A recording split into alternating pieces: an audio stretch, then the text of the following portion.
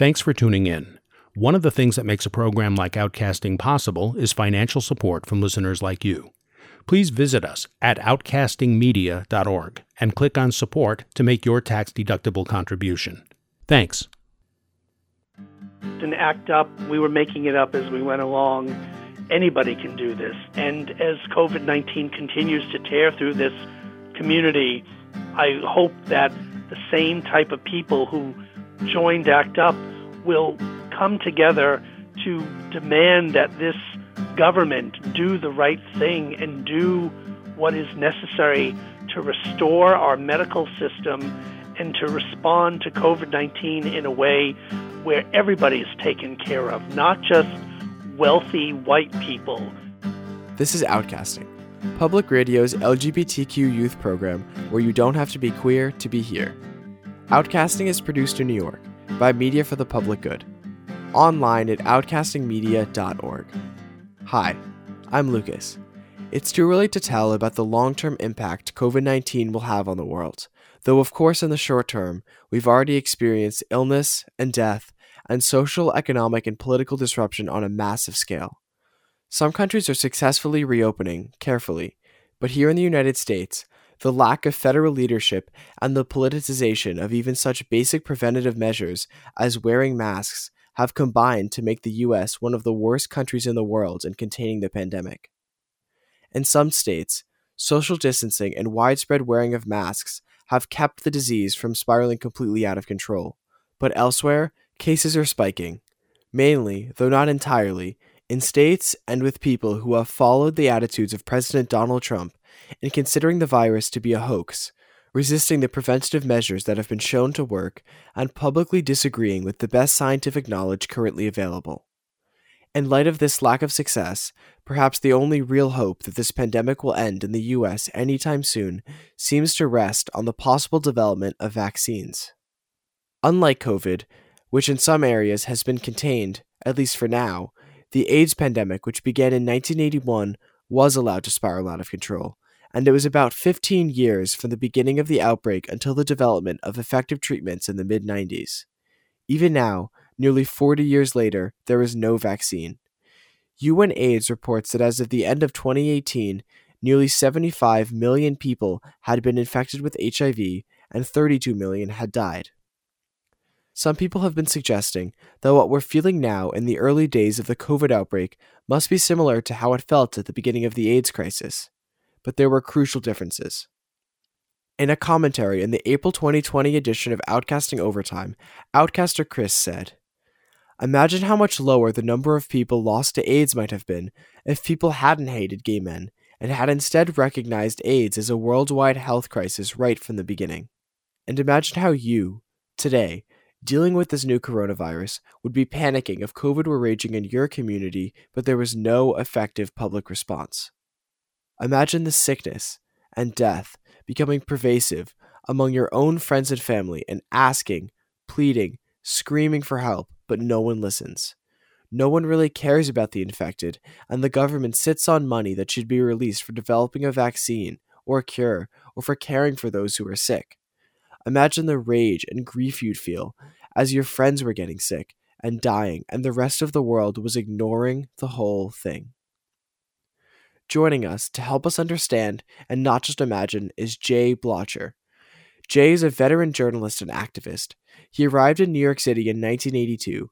He began writing for the New York Native, the leading gay newspaper at the time, and then became associate producer of Our Time, a weekly TV show about LGBT life in New York City, hosted by the activist and historian Vito Russo. Jay joined ACT UP New York in 1987, the year the group was founded. He took part in key demonstrations like the FDA protest in 1988, Stop the Church in 1989, and the demonstration at the National Institutes of Health in 1990. He served as the head of ACT UP's media committee, taking the helm from Michelangelo Signorelli. Most recently, Jay was the editor of Rainbow Warrior, My Life in Color, the memoir of Gilbert Baker, creator of the rainbow flag. Jay is also a member of the Gilbert Baker Foundation and co-founded Public Impact Media Consultants, a PR firm for progressive groups and individuals. This is the last part of a 4-part series. If you missed the earlier parts, You can listen to them on our website, outcastingmedia.org. Welcome back to Outcasting, Jay. Thank you very much. When we left off on the last edition of Outcasting, I asked you about what our history with AIDS could teach us about how we need to deal with this current coronavirus pandemic. You talked about the danger caused by people in leadership positions who don't believe in big government precisely at the time that big government could be most helpful, including socialized medical care for everyone and not just the rich and privileged. One of the key lessons of the AIDS crisis was a recognition that unprotected sex could now be deadly, and that led to the widespread acceptance and adoption of safer sex practices. As we deal with COVID-19 right now, we've all become acutely aware of the things we can't do, whether it's seeing our loved ones or going to work. So tell us about some of the things that gay men lost because of the AIDS crisis and the fear that surrounded that. You know, the gay community was decimated in the 80s and 90s by AIDS. And the losses that we suffered are the losses that the entire society at large suffered. We lost writers and poets and musicians. We lost dancers, singers.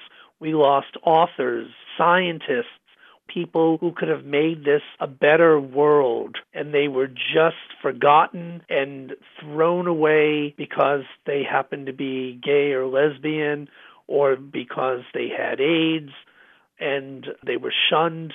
I couldn't even begin to calculate the loss to society of the hundreds of thousands of people who were lost to AIDS. What might they have brought to this world? How could they might have made this world a much better one with music, or with a scientific discovery, or with an invention, something that could have helped us. But we'll never know because they're gone. And so when I mourn these people, I also mourn America, because America could have saved these people.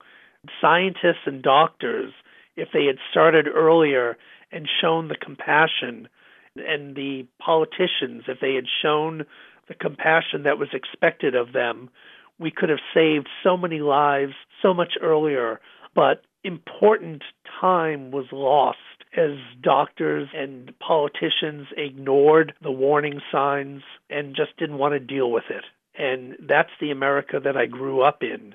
And that's the legacy of the AIDS epidemic, to remind me not to trust my government, and to realize that the only way we're going to save people is by having the community at large band together to do the right thing in the absence of a government that can't be counted on to do the right and the just and the compassionate and the humanistic thing that we've put them into the office to do. They are not even doing what they're expected to do as politicians, and what they're expected to do as human beings. They don't even have that decency. So, after gay men had already lost so much, and given that there was no end in sight, questions about the value of life had to arise. Gay men felt they were losing the sexual freedom they had been fighting for decades, the freedom to love that society had sought to deny them, and that they had fought for and overcome against great resistance. What did it mean to give up that freedom, considering what it had taken to win it? You know, in 1983, the AIDS activist Michael Callan came along with his friend Richard Berkowitz and Dr. Joseph Sonnabend, and they worked together to create an outline of sexual practices that could be done safely. And they were saying that, yes, we understand that sexual freedom and sexual identity are a large part of the gay male ethos, but let's grow up a little bit here and face the fact that there are certain things that could be putting you at risk for this disease. And they created a booklet, which I believe was called How to Have Sex in an Epidemic, which was very clear and graphic about what sex to have and what sex not to. And I grew up during this period. I was 23 in 1983, and I was faced with, I'd only been out of the closet since 18, but I'd been sexually active since I was 12 actually. And certainly there were people who were debating the issue, saying, no one's going to tell me how to have sex. Well, this bravado and this sense of entitlement really just rings hollow when you're faced with the prospect of your own demise because of certain sexual practices. Some people were cavalier and they said, I'm not going to change my attitude. I'm not going to change the way I have sex. And I'd like to know if they're still here right now. And then there are others who said, okay, well, so we'll change our sex, our sexuality, but we'll still have sex. We'll have sex in a safe way that is compassionate and cares for our friends and lovers and neighbors. It's one thing to be adamant about, sex is my birthright. It's another thing to realize that if sex is dangerous and you're putting people at risk, then there's no glorification in that, and it makes you look pretty horrible and selfish if you're hell-bent on having sex that could hurt you and also hurt the other person. So people learned, the reasonable people learned how to mix up their sexual repertoire so that they were doing things that were considered low risk or no risk. And I did that too, and I got through the epidemic, and I survived, and I am HIV negative. So, yeah, there was a fractious argument in the early days of the epidemic with people saying, don't tell me how to have sex. And other people said, don't you get it? If you have the wrong sort of sex, you could die. Is sex worth dying for? Some people would say yes. Other people would say no. Other people would say, okay, this is the reality now, and I'm going to adhere to that reality and hope one day for a cure. Well, the cure hasn't come yet. PrEP is an option. PrEP is allowing people to have certain types of sex again. But as I said before, there are many people who seem to be misunderstanding the role of PrEP, and they are neglecting to use condoms.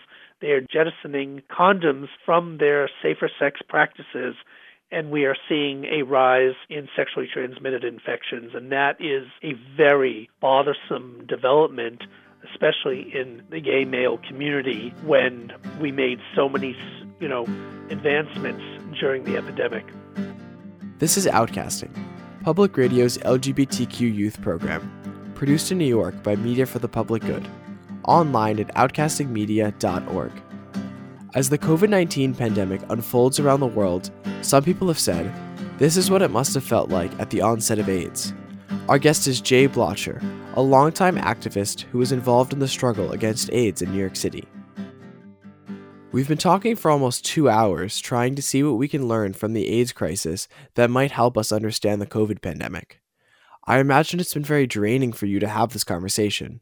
Having lived through that time and now seeing how the response to COVID is being mishandled in so many places. I can only convey to you how emotionally exhausting it is to talk about this again. Even 30 years later, I just feel every fiber just aching. As we're quarantining at home, Jay, I think a lot of people feel helpless and don't feel they have the ability to change the situation. How did you at ACT UP, during the AIDS crisis, deal with these feelings of helplessness as the government was essentially doing nothing? The anger that we felt on a daily basis, luckily we had a receptacle for it. We had our demonstrations. We had the many committees in ACT UP that we could take part in. If you were an artist, you could be part of the demonstration committee. You could create these beautiful signs and banners. If you were a writer like myself, you could be part of the media committee and create press releases. Everybody found their niche in ACT UP, and it really saved their sanity because rather than just read the newspapers on a day-to-day basis and watch our community being decimated, we could do something. Every day we could do something and fight back and know that we weren't just stricken with fear and anger and frustration. We were out there trying to make a difference. So you took the anger and fear and frustration, and instead of turning it inward and absorbing it, you boomeranged it out into the world as a force for good. But it sounds as if being in ACT UP was also good therapy. I think ACT UP was the best therapy that anybody could have at the time. Now, mind you, ACT UP was not the destination for everybody. ACT UP at its height only had maybe about 800 people and had many fewer people most of the time. ACT UP was not for everybody, but for the people who it spoke to, ACT UP was a lifesaver. And it's ironic to look back and realize that ACT UP was looked at askance by many people in the LGBT community as a group of troublemakers. Here it is 30 years later, and people are finally coming around and recognizing what we accomplished. But back then, not only did we have mainstream society hating us, but we had members of our own community embarrassed by us and thinking that we were just a bunch of troublemakers who were actually making things worse. But at that point in the epidemic, we realized we had tried to be nice, and being nice didn't move their cold hearts. And so we decided to respond to this ignorance and homophobia and lack of response with pure anger and expertise and defiance. As a young gay activist, I find it so inspiring to hear the perspectives of gay elders like you who have gone through fights like this. What would you say to people in my generation who want to take on problems in the world today? We were making it up as we went along, and I want to be clear that anybody can do this, that we did it because we had to, and we didn't have any guidebook, and we just did it, and we made mistakes, but we just went along and did it. We realized that doing it was more important than doing it right, just rising to the occasion. What I accomplished in ACT UP wasn't because I was some superhero, wasn't because I had the lion's share of vision and insight. I was just one regular person who needed to do something, and I rose up with a bunch of other people who were just living on the edge of their wits and just had to do something because something had to be done. The lesson that I want people to know is that what we did, anybody can do.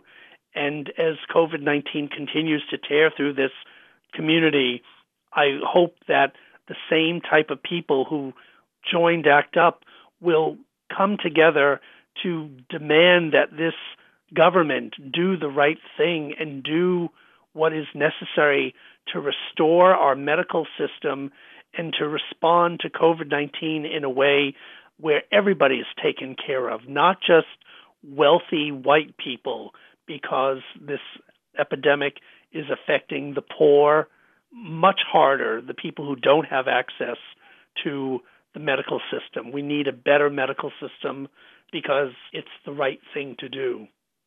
Thanks so much, Jay. If people want to learn more about the AIDS crisis and what it was like, are there any particular books and films you'd recommend? Certainly. For books, there are many books that either are nonfiction or fictional accounts of the early days of the epidemic. And I would urge younger people, especially younger sexually active LGBT people, to read, to learn about the struggles that their forefathers and foremothers took part in. Of course, And the Band Played On by Randy Shilts is considered the most sweeping document about the epidemic in the early years.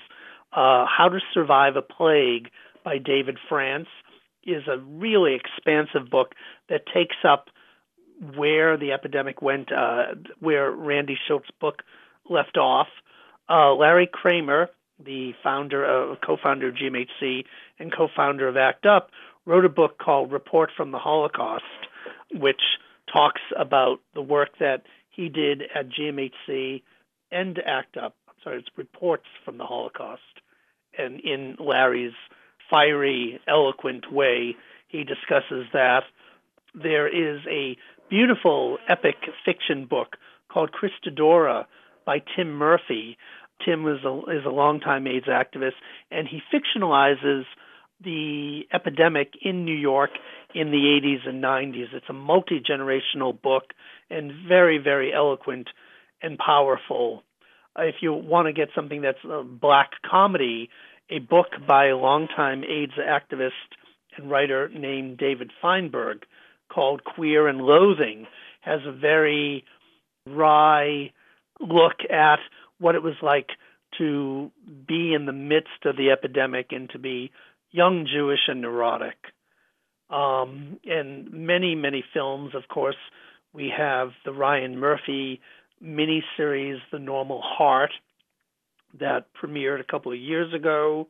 We have the HBO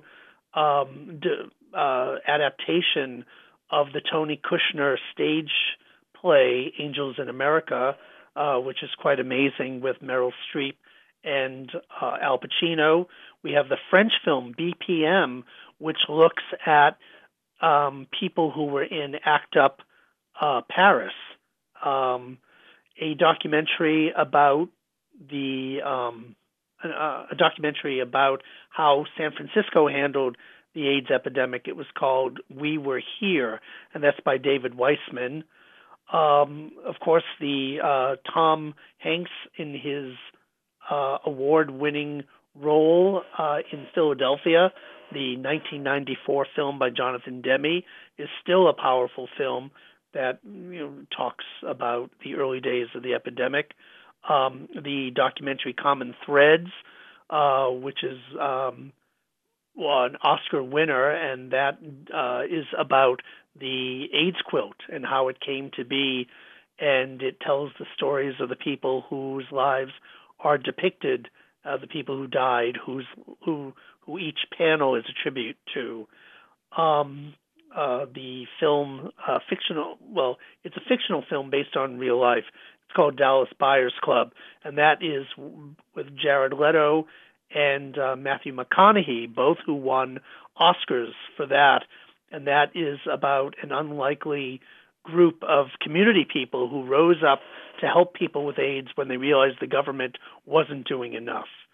And a film that appeared on PBS back in it was in theaters in 1990, called Longtime Companion by Norman Renee, is a look at how New York City's gay community responded in the early years of AIDS. And that's just a few. This has been a great conversation. Thanks so much for digging so far into your past, Jay. Thank you, Lucas. So as we deal with the COVID pandemic, what can we learn from the AIDS pandemic? There are eerie parallels between the two, perhaps most notably the lack of appropriate responses from both the Reagan and Trump administrations. With AIDS, as we discussed with Jay, the stigma around gay men led the government to not care about early cases. During the early years of AIDS, when federal leadership was crucial, President Reagan neglected the developing epidemic, to say the least. As Jay noted, Reagan did not say the word AIDS publicly until 1986, 5 years in. Money that should have been spent on research and care was held up, exacerbating and prolonging the crisis, and it took 15 years to find effective treatments. There is still no effective vaccine. It was even more dangerous for many people who were infected to talk openly about their illness, because in many situations that could lead to the loss of their job, their home, their insurance, and even their family, especially if their family didn't know they were gay, so they had to in effect come out on two levels, as gay and as being infected by this deadly plague. Today, we have a Republican president whose response to COVID has been perhaps even more harmful than Reagan's lack of response.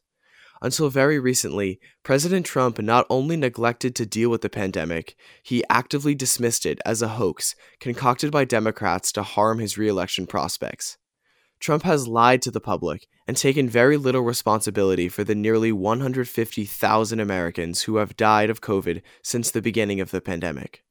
What we really needed, in both cases, was direct, honest, and effective leadership. With COVID, this national leadership should have been closely coordinated with the states to give the public specific and consistent guidelines on mask wearing and social distancing. In the case of AIDS, people didn't know at the beginning how it was transmitted or what they had to do to protect themselves. Part of the problem, as we discussed with Jay, was the incubation period. For a long time, sexual transmission didn't seem likely because people who had been in monogamous relationships for years were getting sick. In the end, of course, HIV, the virus that causes AIDS, was discovered, blood tests were developed, the ways in which HIV was transmitted were identified, and people learned how to protect themselves. But it took years. In contrast, we've known since the beginning of the COVID pandemic how to stop the spread. What we really need is what other countries have already shown to be successful: masks, social distancing, staying at home for a period of time, aggressive testing, a couple of weeks of quarantine for those who test positive, and contact tracing in real time. Yet, it is clear that we are failing to contain this. We all know that staying home and wearing masks can be emotionally taxing, but people who refuse to take these precautions by asserting their sense of entitlement and individual liberty are playing a big part in prolonging this pandemic. For many of these people, the idea of rugged individualism seems to have displaced any sense of responsibility to other Americans. And it's ironic that this assertion of American liberty is contributing so heavily to the fact that the United States is among the most failed nations in dealing with this pandemic. We LGBTQ people have had to fight for our rights. Just when we were starting to make gains in public acceptance during the decade after Stonewall, AIDS came along and significantly erased them. It took a combination of medical advancements and major changes in personal behavior over a period of years to contain the AIDS pandemic. But we have largely, though not completely, succeeded. Back then, the use of condoms was seen by many as a major infringement of their freedom. Today, safer sex practices are the norm. So we know what it's like to give up something you feel you deserve, whether it's being outside without a mask or being open about your sexuality. LGBTQ people and others affected by HIV learn through high rates of illness and death that at times it can be necessary to value the safety of the group above the ideas of personal liberty and other things we think we deserve. This is one of those times. We all have a responsibility to protect each other, especially those who have pre-existing conditions, or the elderly, or people who for other reasons are at heightened risk. So when you're supposed to wear a mask, wear a mask. When you can stay home, stay home. Be part of the solution, not the problem. We can either contain this outbreak or let it hang on for a long time, resulting in needless suffering and death. The choice is in our hands. That's it for this edition of Outcasting. If you missed any of this 4-part series, the whole series is available on our website, outcastingmedia.org. This program has been produced by the Outcasting team, including youth participants Amelie, Sarah 1, Sarah 2, Chris, Lil, Thorne, Justin, Brian, and me, Lucas. Our executive producer is Mark Sophis. Outcasting is produced in New York by Media for the Public Good. More information is available at outcastingmedia.org. You'll find information about the show, listen links for all Outcasting content, and the podcast link. Outcasting is also on social media. Connect with us on Twitter, Facebook, and Instagram at Outcasting Media. If you're having trouble, whether it's at home or school or just with yourself, call the Trevor Project hotline at 866-488-7386 or visit them online at thetrevorproject.org. The Trevor Project is an organization dedicated to LGBTQ youth suicide prevention. Call them if you have a problem. Seriously, don't be scared. They even have an online chat you can use if you don't want to talk on the phone. Again, the number is 866-488-7386. Being different isn't a reason to hate or hurt yourself. 866-488-7386 or online at thetrevorproject.org. You can also find a link on our site, outcastingmedia.org, under Outcasting LGBTQ Resources. I'm Lucas. Thanks for listening. Join us again next time on Outcasting. If you enjoyed this edition of Outcasting, please make your tax-deductible contribution today. We can't do programs like this without your support. To make your donation, please visit us at outcastingmedia.org and click on Support, and connect with us on Facebook, Twitter, Instagram, and YouTube at Outcasting Media. Thanks.